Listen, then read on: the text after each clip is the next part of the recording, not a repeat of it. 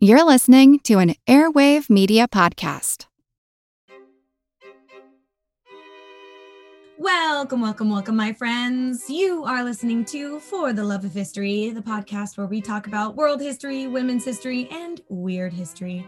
I'm TK, your tour guide to the past, and you are listening to the first episode where we have a guest. Hey friend, Editing TK here, and you and I both know that this is not the first guest on For the Love of History podcast, but for this version of TK, this past version, it was the first guest that she had interviewed, so just ignore me, alright?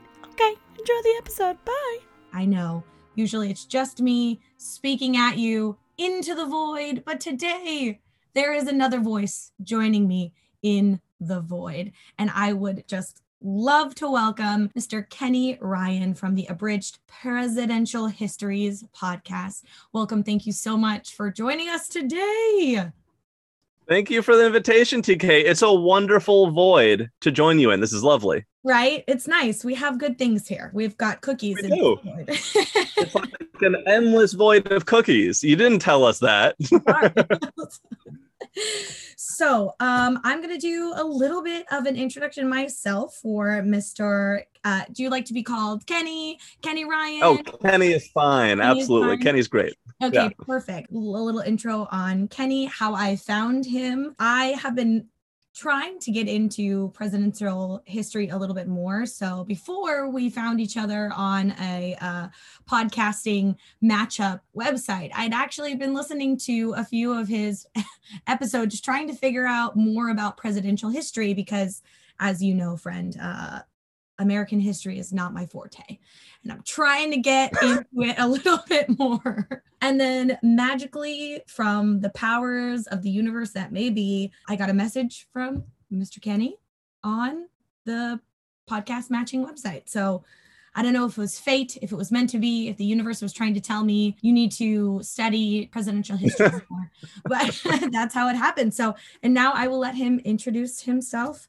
Tell us a little bit more about your podcast. Sure. Thank you so much, TK. So my name is Kenny Ryan, and my podcast, Abridged Presidential Histories, we cover all the presidents in order, chronological order, from start to finish, in about an hour or less each. So that's the abridged part. Try and hit their scandals, their setbacks, their successes. What are kind of, if you were to try and recall three big things about each president, what would those three things be? That was kind of the inspiration behind my podcast, where I started. So if you come on and catch that, also, I do historian interviews.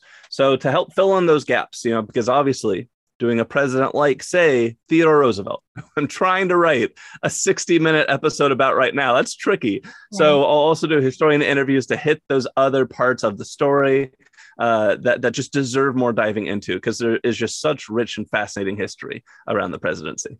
Yeah, exactly. And there's so many, if you think about the flyover states, like people always say, like Kansas, Nebraska, they're flyover states. There's definitely flyover presidents that I feel like yes. happen in history. So going in depth to all of the presidential presidents is what is really nice, because they are interesting people, and I don't believe in flyover states, and I don't believe in flyover presidents anymore. So can you tell us a little bit about how you got started? Like, what was the catalyst of you getting started with your podcast? The catalysts are like a few different things. One is I've always been a history nerd. Yeah. I am the guy who, like, when I was in college, I would just take history classes for fun. And when it came time to graduate, they're like, congratulations, you have a minor. And I was like, oh, cool. Cool. So I've always loved history. I also used to be a journalist. My first 5 years out of college, that was my profession. Yeah. So I had this love for research, for writing, for telling stories. And right now I work in marketing. So I thought a podcast would be a fun way to scratch that old itch. I was already on a quest to read a biography of every president. I was like, maybe I should just start taking notes and start a podcast. So launched it coming up on 2 years ago now. And it's been a really fun ride. That's awesome. That's such a monumental task. There's a lot of presidents. So reading that many books about the presidents It's really interesting. I try to stick to the ones that are mostly pictures, so it helps. More like comic books than actual like thick textbooks is what you're saying? Yeah, like did you know that George Washington could fly? I had no idea. I did know that Abraham Lincoln was a vampire slayer. So well, yes, well documented. Yeah. It's about time that story came out. Exactly. We need to plaster the headlines with his story about being a vampire slayer. Right.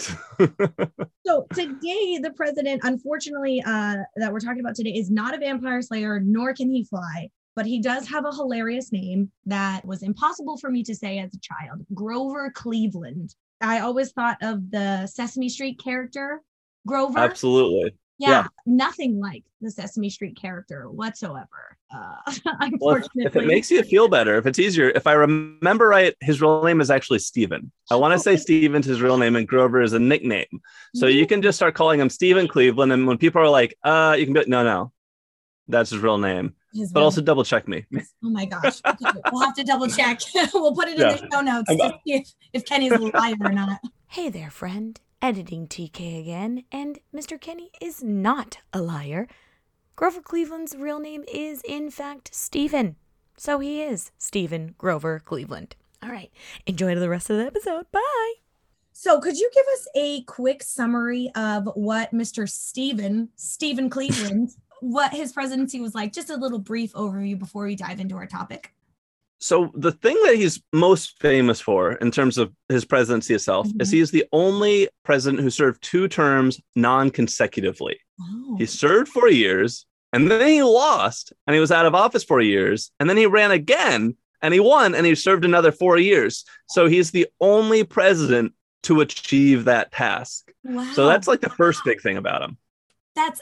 Is it because he was so forgettable that people forgot in those 4 years and they were like, you know what, we'll give him another chance? Or what? What happened? Yeah, they didn't realize. They're like, this name sounds familiar, but I think he's new. Yeah, we'll put him in. Did he run as Stephen first and then Grover second? And then people are like, this is a new person. So like the true answer is no, but let's say yes. Okay, let's say that's absolutely what he did. I like that answer. I will say so one of my favorite TV shows is Futurama. Have you ever seen Futurama? Yes, I love Futurama.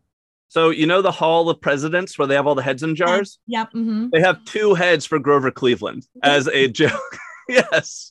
So there's a little like presidential joke in Futurama for anyone that like looking in the background for those episodes. Oh my gosh. I will definitely put a picture of that if I can find a screenshot or something. You can find it. Absolutely. Google it. You'll find it. I will put that on Instagram. Friend, you need to go look at that because I need to look at that right now. I'm almost tempted to stop the interview right now.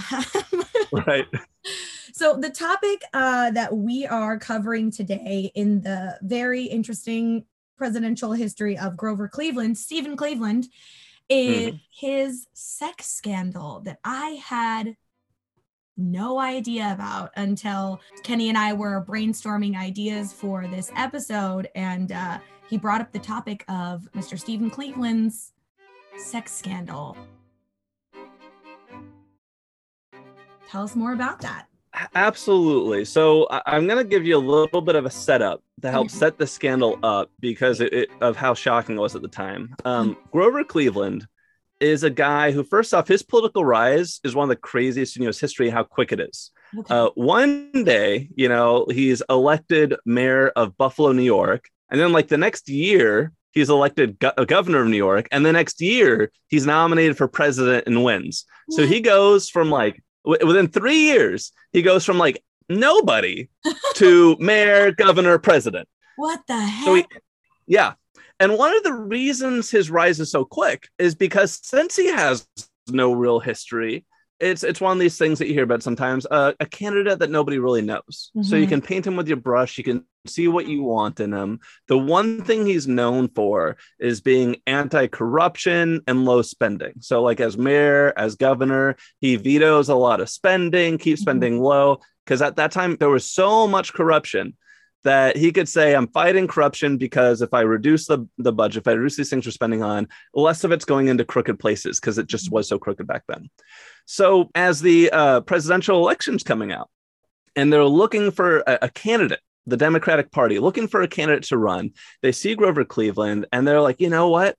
All he's known for is being kind of a low spending guy, a small government guy, and nothing else. He's got a clean background. I mean, there is nothing wrong with this guy. Like he is impeccably a perfect fraud, scandal proof person. Let's make him our nominee, because they were running against a Republican nominee who had a lot of baggage. The Republican nominee had been in the Senate for a long time, Congress for a long time. It was well known he'd taken bribes. He was a pretty dirty guy. So like, we're going to put up Cleveland, who is very clean, impeccably clean, against, an opponent who's very dirty.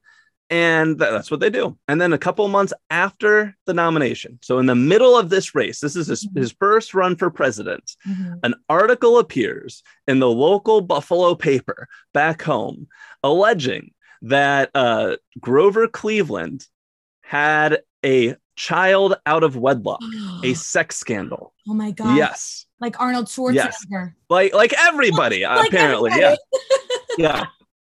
And the story goes on. The full accusation in this first article is that Grover Cleveland slept with a woman named Maria Halpin. Maria Halpin is the woman in the story.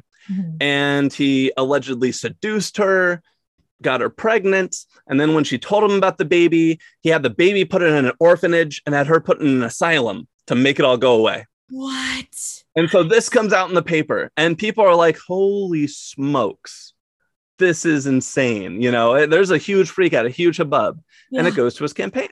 And they're like, Grover, like, what do we say about this? Grover. And he's like, my name's Steven. My name's Steven. I don't know who Grover is. Yeah, this is why you have two names, so you can hide behind it when you have a sex scandal. Yeah, that must be some other Cleveland. That was Steven Cleveland. I'm Grover. Cleveland. And they're like, Grover, Steven, Cleveland, what do we do about this? And the alleged response that is known by history is he says, above all, tell the truth. And what his campaign then does is they say, yes, it's true. Grover did sleep with Maria Halpin. Grover was single at the time. He still was. He was unmarried. He was a bachelor for life at that point. It's okay, from his part, a little, the conventions of the time. Yeah. But they're like, yeah, he slept with her. But so was everybody else in town. All the men were sleeping with Maria Halpin. No. She was the village bicycle, to quote, Austin Powers. Like that was their response. And they're like, and yes, she had a child. And yes, Grover Cleveland has helped pay for this child's sustenance. Has paid to take care of the child. Yeah. And yes, the child's name is Oscar Folsom Cleveland, which is suspicious. But the child could have been any of those other men's. And the only reason they named it Cleveland was to save those other men from disgrace and dishonor, because the other men were married. And so that's how his campaign spun it. Is we'll fess up to some of it. We'll deny other parts of it, and we'll see how that goes. And it works. Like, people generally forgive him, and it seems to be working. Now, there is one more part of the story, though, and then I'll let you start diving in with any other questions you got. Okay, great. And that is, when we get closer to the election, the old term October surprise, what's the big shoe that's going to drop? The shoe that drops before the election is somebody finds Maria Halpin. And they say, Maria, what is your version of the story? Because the version of the newspaper was from like a priest who was just like, I heard this on the street. And then Grover, his version. I know, some priest who's like, a man had sex and he was unmarried. This is terrible. And a child was born. A child was born. And we're in the north, so his last name is Snow, like Game of Thrones style. No. And winter is coming. And winter is coming. So in October, somebody finds Maria Halpin and they say, Maria, what happened? And Maria tells her side of the story. And Maria's story is this. Maria's story is that Grover had been hounding her for months. Like, he was just trying to get that date. And she finally says, yes, I'll go out with you. And she goes out with him, and he walks her back home. And then he forces his way into her apartment and rapes her. That's Maria's story, is that Grover raped her. He got her pregnant. When she found out she was pregnant, she went to him in a panic. Oh my God, I'm pregnant. What do we do? And the story is that Grover told her, and she's like, we should get married. Like, we need to get married. That's all. That's okay. And her version is that Grover said, yes, I'll marry you. And then she kept the child and gave birth to the child. And then he put the child in an orphanage, had her committed to an asylum. He never did marry her, and he just ditched them all. So that was Maria's version of the story. Goodness gracious. That wasn't the one that caught traction because everybody else was like, no, that sounds too far-fetched. Like Grover wouldn't do that. He's the honest guy. He's impeccable. He said he slept with her. And, you know how hard it is for a woman to be believed today. Imagine 140 years ago, No, So, no way. There's no way that she would be believed. Yeah. And so that is the full story. Now, the Republicans, the opponents, they try to make this whole thing stick. They have a famous rallying cry about this. If anybody knows about the story and they're going to know one other thing, they're going to know this rallying cry. And that's that the Republicans would walk around yelling, Ma, where's my pa? Yeah.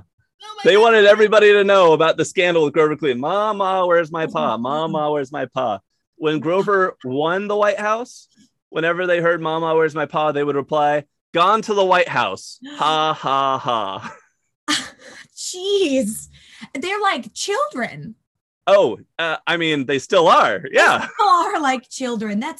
I saw when I was doing my own research on this topic, I saw a political cartoon of a woman who I assume is Marie holding a baby, and the baby is saying, Ma, where's my pa? And then there's Mr. Stephen Grover Cleveland standing there with like an enormous pot belly and just looking raggedy AF and looking like he doesn't have anything to do with this poor baby. Wow. Yeah. So that was that's a very, very famous cartoon. And that's like how they spread it. That was part of the propaganda to try to make it stick. Yeah. That is insanity. So I want to know how did Marie and Cleveland meet? How was she working in the White House? Was he just interested? So this is before the White House. Yeah, this is before he's even mayor. He's a lawyer he's a single lawyer in Buffalo. When they meet, he's wealthy enough, so he has some wealthy friends, and that's why he's later says, oh, all the wealthy guys were sleeping with her. And she was a woman who had moved there from I want to say Philadelphia or Pittsburgh or something. She moved there from the East, to try and work. And that's what brought her to town. How they met, they just happened to cross paths as far as I know. Yeah. I read on the night of the incident, they just somehow met on the street. And it was like the straw that broke the camel's back. He was like, let me take you out. Let's go to dinner, after months and months of courting, air quotes, courting her, harassing her. She finally gave in. She said yes. And then, like you said, he forced himself on her. And I also read that she was a widow. She was previously married. Yeah, she had some children back east, is my understanding. So when she left to Buffalo, she was trying to get a new start on life. She'd been married before. She had a couple of children. She left them with relatives on the east, and she was out in Buffalo, which at the time, Buffalo, a booming town. Yeah. You don't think about today. You don't think about, the Bills are good right now, but you don't think about the Buffalo really. Right. Back then, you had the Erie Canal, and that was a major thoroughfare of trade. And so Buffalo really, through the mid 19th century, was just one of these major centers of commerce. So it seemed like a logical place to go and try to get a new start and try to find some work and try to get yourself on your feet. My other question that I had when I was listening to your story is, how in the heck did a man that is not related to Marie, I'm sorry, not married to her, get her put into an insane asylum? Gosh, that's one of those things too, where the details of it, I don't really know, but I suppose that 19th century, it was just not a great time for women's rights. I do know that she got herself out pretty quick, that the doctors fairly quickly. Now here's, if I remember, and I'm thinking back in the memory tube, and if I remember that Grover, his version of this is that he had guys checking in on her, So at the time she's given birth to a baby, she has a baby, she's living off somewhere else. Grover's doing his own thing. He's staying separate. He's giving them a little bit of money. And he has like a private eye who's like a detective who will check in on them from time to time. And the detective allegedly goes there one day and he finds the baby like crying, miserable, Maria drunk, incredibly intoxicated, and that this is the incident that triggers the baby being put in an orphanage for its own protection, and Maria being put in an asylum for her own health and recovery. So she's presented to the asylum as this woman is an alcoholic. She's a threat to herself and this baby, and she needs to be cured. So that's what prompts that. And the people in the hospital or in the asylum fairly quickly conclude that there is nothing mentally wrong with this woman. You know, she is free to go. She is not like an uncontrollable alcoholic, and she's able to check herself out. For some reason, a couple of weeks is what comes to mind, like not in fairly short time. And I know at that time, asylums were not the bee's knees. They were not the place that you wanted to be. No. Yeah. Gosh, I'm glad. Yeah, it's one of these things that's like she's really lucky that she had some, I guess you'd say, honest doctors in there who are willing to like listen to her and not just be like, well, the man said there's something wrong with you, so you're staying. Yeah, because we could have had a Leonardo DiCaprio Shutter Island situation on our hands. Fantastic movie, by the way. Right? Yeah, I love that movie. So the other question that I had during this story is, what happened to the son, to the baby? Did he get back to Maria? So the baby was eventually placed with another family and grew up with them. And to my understanding, like grew up, lived a long life. Some people knew who this baby was, you know, but he kept a low profile. Like this child did not want to be in the middle of things. So went on and had his life. Wow. He didn't want to be associated with that at all, which is completely understandable. Understandable. And you know, it's also one of these things like, imagine being that baby and growing up and learning that you were the center of a massive presidential sex scandal where everybody is saying that you were somebody else's baby. There's no way to prove it anyway. You know, no DNA, none of that. No DNA, exactly. So you're never going to be able to prove who your dad is. Yeah. And certainly by like later in life, Grover does eventually marry and have a family, you know? So yeah, this child, whatever they knew or wondered, they kept their head down and stuck in their own little section of history. That is not Grover Stephen Cleveland's only scandal that he was a part of. For being the honest, uncorrupted, heavy air quotes going on here. He was involved in a lot of scandal. I'm particularly interested in his second wife. I don't know, or not his second wife, his first wife. His wife, who from my reading was, gosh, how much younger than him? I meant to look this up and double check. I think 27 years is what's jumping into my mind. I want to say she was 27 years younger. Like she was 21, he was 48. Yes. Yeah. And he knew her since she was like a baby or something. She was the daughter of his friend. Yes. Frances, it was her name, and she was the daughter of his friend. I'm blanking on her dad's name. I'll look it up real quick. Yeah. Okay. So Frances Folsom, his wife, was the daughter of a man named Oscar Folsom. And now I think I actually misspoke earlier in the story. Oscar Folsom, that Folsom name should sound familiar because the name of Maria Halpin's baby is Oscar Folsom Cleveland. That's right. Gosh. Yeah. When Cleveland is saying everybody was sleeping with Maria, could be someone else's kid, his friend Oscar Folsom is the friend that he was insinuating was the real child.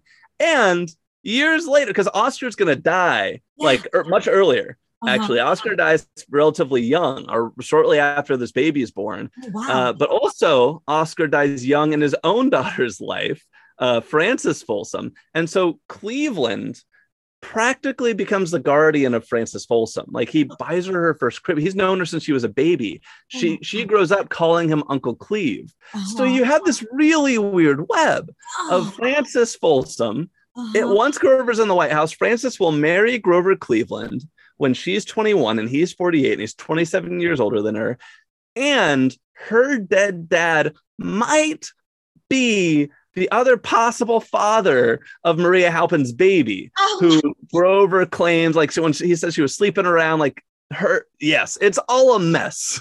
This sounds like an episode of like Jerry Springer, like 19th century Jerry Springer. Oh my God. Yeah, Jerry Springer, soap opera. Like, it's just too complex. Like, if you shot in a TV show, you'd be like, no way. That was ridiculous. But these are the stories ran down. And now we don't know, was the baby Grover Cleveland's? Was the baby Oscar Folsom's? Was, Grover actually covering for Oscar to keep him from being, disgraced with his family? And then it's all so weird. It is so weird. This poor girl, what was her name again? Maria or Frances? Frances being the daughter. Frances, the daughter. Frances gets married to this guy, and she is the youngest first lady in history, right? I believe. Oh, yeah. I believe that she was 21 when she got married. That would be really tough to beat. Yeah.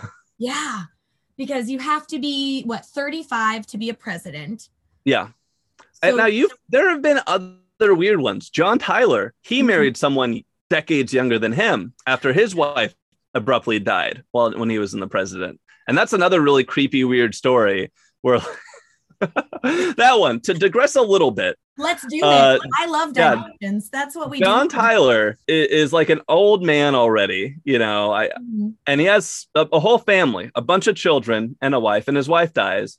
And then one of his sons starts courting a woman. And John Tyler decides he wants to start courting that woman. So he starts pursuing the woman that his son was going after. And he's like pushing hard, like, let's get married. I'm in love with you. Oh my God. And she's like, you're kind of old. I know you're the president, but this is a little weird. I don't know what my dad would think. And he's like, well, your dad is the Secretary of War. So, he works for me, like a Secretary of Navy War. I forget what. Yeah. And he's trying to make this happen.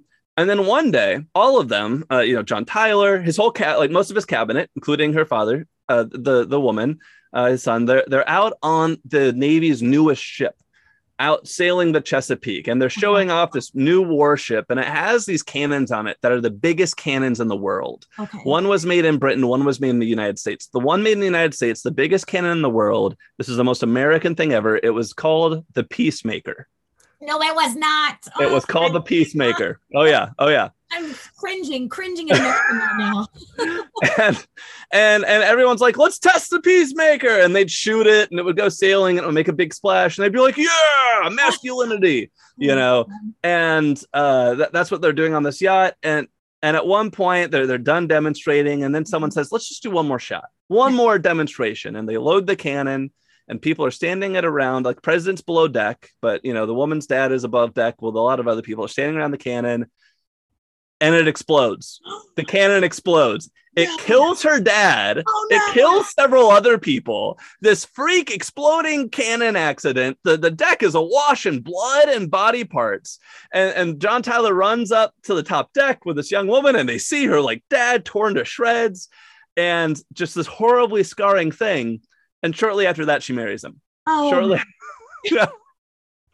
So you've had that too, and I forget how old she was, but that would be a similar, very young, very weird story of a president marrying someone really young. What we would today say a little too young. A little too young. Holy cow! And the poor thing must have just been completely traumatized.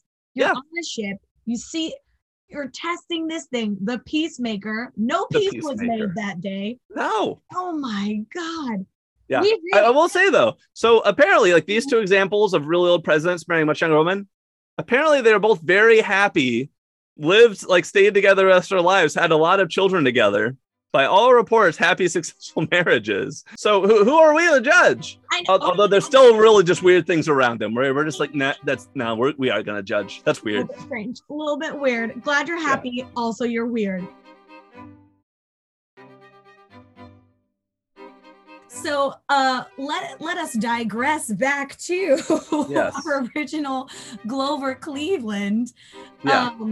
Pre-exploding Peacemaker. What other scandals was Mr. Stephen Cleveland involved in? So there was one other notable one. Mhm. And this is the one that he, I guess I was about to say this is the one he got away with, but arguably he gets away with all of them. And this is the secret cancer surgery at sea. Yeah. Secret cancer? Secret cancer surgery. So I mentioned Grover Cleveland serves 2 terms. Yes. He goes through his first term. He loses, but he gets reelected. And at the start of his second term, he notices there's kind of like a lump in his mouth. Yeah. And after he gets in the White House, he talks to a doctor, and pretty quickly they're like, "Oh shit!" Pardon my language. We curse here. It's fine. We curse. All right, great. They're like, "Oh shit, you've got cancer." And Grover's like, "Okay, we're keeping this a secret. We're not going to let anybody know that I have cancer. And we are going to take care of this secretly." And what he does is he comes up with what I have to say is one of the stupidest ideas I've ever heard, except for the fact that it works. And what he does is he gets a team of doctors, like a handful of guys, and he gets a friend's yacht. And he goes out on this yacht near New York, out into the sea. And they put him in a chair underneath the yacht and they strap him to a pole to hold him steady. And they get a light in there and they perform surgery and remove the tumor in this boat at sea. What? Why at sea? Why was that a part of it? So nobody would find out. Like they're trying to find out, how do we make sure this stays secret? We can't bring a bunch of doctors into the White House. We can't take Grover to a doctor's office. Like, how do we make this happen? Here's what we'll do. We'll have him get on a friend's boat. The doctors will take like other boats and rendezvous at sea so that nobody will see all these people converging at the same place. And that's how we'll be able to make this operation happen. It's like Mission Impossible, but secret cancer version. Yes, it absolutely is. Why did he want to keep it a secret in the first place, though? What was his motivation behind that? So there were a couple reasons for this. One, cancer back then was like considered a death sentence. Okay. Absolutely. So he was concerned that if people found out, they would just assume he's dead and he'd become a lame duck and, he would have no more power. That's one. And to feed into that, this is just around the time that former President Ulysses S. Grant died of throat cancer. Okay. And that was like this horrible like death watch of people waiting for him to die and being like, is he dead yet? No. Okay. So, he didn't want that whole spectacle. Yeah. So he didn't want that. Another part of it is back then, presidents didn't necessarily pick their vice presidents. Kind of the party did, or if you did, you picked them for, parts of the country you're trying to get, but you didn't necessarily all agree on the same stuff. And Grover Cleveland and his vice president had very different opinions on monetary policy. Okay. And this can get technical real quick. So I'll just say in short, gold standard or no gold standard. One of them liked the gold standard, one of them did not. Okay. And so Grover's concerned that if it comes out that he has cancer or that he's about to have a risky operation, that his vice president will insist on, becoming president while he recovers or somehow usurping the throne, you might say. Yeah. And that he'll then enact the monetary policy that Grover Cleveland opposes. So that's another big reason. In fact, when the vice president hears rumor of this, hears rumor that Grover's sick, he sends a telegram. He's like, I hear you're sick. I'm coming to DC right away. I'll be there to help. And Grover's like, no, I'm fine. Don't come. In fact, go to Seattle. They need you in Seattle. He sends him to the opposite end of the country. I got go over there, get somewhere far away. Not here. So the VP didn't even know about secret mouth cancer. Nobody know. No, the circle of trust was incredibly small on this. Holy cow. Yeah. That is bananas. Yeah. All because he didn't want this gold standard or this money policy. Yeah. For me, I hypothesized that it was because he didn't want to show weakness. Like it was a Theodore. And that's part of it. That's part of it. That's part of it. Okay. Great. But the gold standard thing was another part of it too. I'll tell you, 19th century American politics there is way more stuff about like, should we have a Bank of the United States or not? And what's our tariff policy and what's our gold standard? Like, there is so much arguing and fighting over that stuff. It's crazy. Because that stuff didn't exist back then. Somebody had to create it. Well, I mean, one of the things is you think about it today, it's almost like we're more distracted, you might say, by hot button issues of a different sort. You know, like today we talk a lot more about gun control, abortion rights, you know, or things along those lines. We don't talk as much about monetary policy and tariffs. Like tariffs kind of made a little bit of a comeback lately, but you might almost, in some ways, you kind of look at it and say it feels more substantive back then, you know. But I don't know. I'll let listeners make their own decision on that. Yeah, for sure. I feel like even for myself, if I hear monetary policy history, I'm like, no. Yes. there were definitely, when working on my show, there were some episodes where I'm like, am I really going to spend 15 minutes talking about the U.S. Bank? Yes, I am, because it's actually crazy. Yeah, because this is crazy. Secret mouth cancer because of weird monetary policies. That is fascinating. Stephen Grover Cleveland, man. Yeah. That guy. And many scandals. It's just so ironic that he was chosen because of his detachment or assumed detachment from corruption. Yeah. And here he is with two major scandals in his two presidencies. And to be fair, there were no monetary scandals. Like, this isn't someone who is skimming money off the top. This isn't someone who was doing anything financially irregular, which is kind of, I think, like back then, that's what people generally were concerned about in their scandals. There was just so much graft. But the other thing too, so we mentioned that mouth surgery. Nobody found out about it. So, you know, there wasn't a scandal because no one knew about it. One reporter did hear about it. Because doctors talk, and he heard about it from a doctor, and he printed a story. And the White House came out so hard, and all the doctors denied having been there, and that they just like kind of blew a hole in the guy's credibility, you know, and dumped on him. Like, it didn't destroy his career or anything, but it certainly was. People were like, oh, that's the guy who made up the story about Grover Cleveland. And his mouth cancer. Yeah, and his mouth cancer. It wasn't until after Cleveland was dead, like well into the 20th century, that one of the doctors finally came out and said, yes, Grover did have cancer. One of us saved the tumor. Yeah. Oh, yeah. It's in a museum. You can apparently go see it. Yeah. Yeah. And because the doctor, you know, I feel like these doctors, I mentioned this was like the stupidest idea, but it worked. Yeah. I think the doctors in their older age wanted to get credit for it. Like, they wanted to be known as, like, you know, I was the doctor who saved a president's life and in a totally insane surgery at sea. Like, that was me. That was me. And that was me. What? Here's the tumor. Here's the tumor. Yeah. That's crazy. Okay. Well, I'm definitely going to put in the show notes a link to the museum where you can see Grover Stephen Cleveland's mouth tumor. That is bananas. Well, I'm glad that they saved it. Yes. Right? Yeah. I mean, can you imagine if they'd thrown it away? If they'd thrown that tumor away, the yacht tumor, that would be absolutely insane. Well, now I have like a renewed interest in learning more presidential history, because just this one president, his two stories are absolutely bananas. And it's so fascinating. So never again will I say presidential history is boring, because clearly I appreciate that about it. Yeah. So that's great. Is there any final little tidbits about Mr. Stephen Grover Cleveland that you'd like to put in? You know, I think the thing I just end on with him is it's fascinating that still today, most people, when they think of Grover Cleveland, they say, that's the really honest president. The above all tell the truth. That's the quote that's known about him.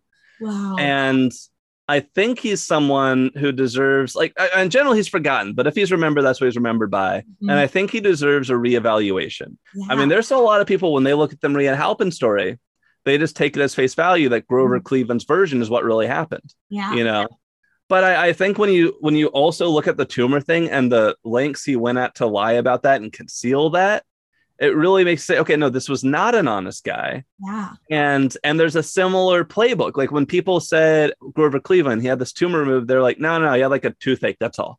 You know, it's like, you just admit to a little bit, so you can hide the big thing. Yeah. And that has today, I feel like that's almost Grover's legacy. This is how politicians for like the next 100 years, like they looked at this and they realized like, wait, I can get away with this crazy stuff. Yeah. I can hide this crazy stuff, you know? And you just see more of it now. I think that's just his legacy, is he's the guy that showed us that if you admit to a little bit, you can get away with a lot. Couldn't have ended the episode better myself. Thank you so much. Tell the people where they can find you. What Absolutely. you have. Yeah, thank you so much. You can find Abridged Presidential Histories, my podcast, on any podcast platform. Just search for it, Abridged Presidential Histories. You can also find me on Twitter at APH Podcast. That's where I'm most active. I also have a Facebook page, so Abridged Presidential Histories. You can look it up on Facebook as well. Awesome. And I will definitely put all of the links to Abridged Presidential Histories in the show notes so that you can find Awesome. for Kenny Ryan. So thank you so much for joining us today. Thank you for being here with us, friend. And I will see you in the outro. Take care. So there you have it, dear one. That is the season finale episode. We are done with season 2. Woo! It has been a journey. I have learned a lot. There's a lot of things that I'm going to be changing and revamping. Things are going to be the same. Don't you worry. It will always be you and me. But we're going to make a few changes in the season to come. Lots of fun stuff. And having the episodes be on a seasonal basis gives me more time to prep and plan things for Patreon and other platforms. So please look out for that. There will be some episode topic polls on Instagram and some other just general questions that I have in terms of what you like for content. So head on over to Instagram to participate in those polls if you'd like to have your voice heard in the topics that we cover in season 3. So it's going to be a bit of a wait. I will see you on May 6th. For our first episode of season 3. I know it's going to be a long break. I'm going to miss you too. But if you need a dose of TK, a little bit of For the Love of History, you can head on over to For the Love of History podcast on Instagram. I'll be posting reels over there and lots of other fun content. So please don't worry. I will be back and I will be reminding you to drink your water, to take good care of yourself, and to tune in on May 6th for our first episode of season 3. So until then, I will see you later. Bye! Why is there a metronome right now? Oh, okay.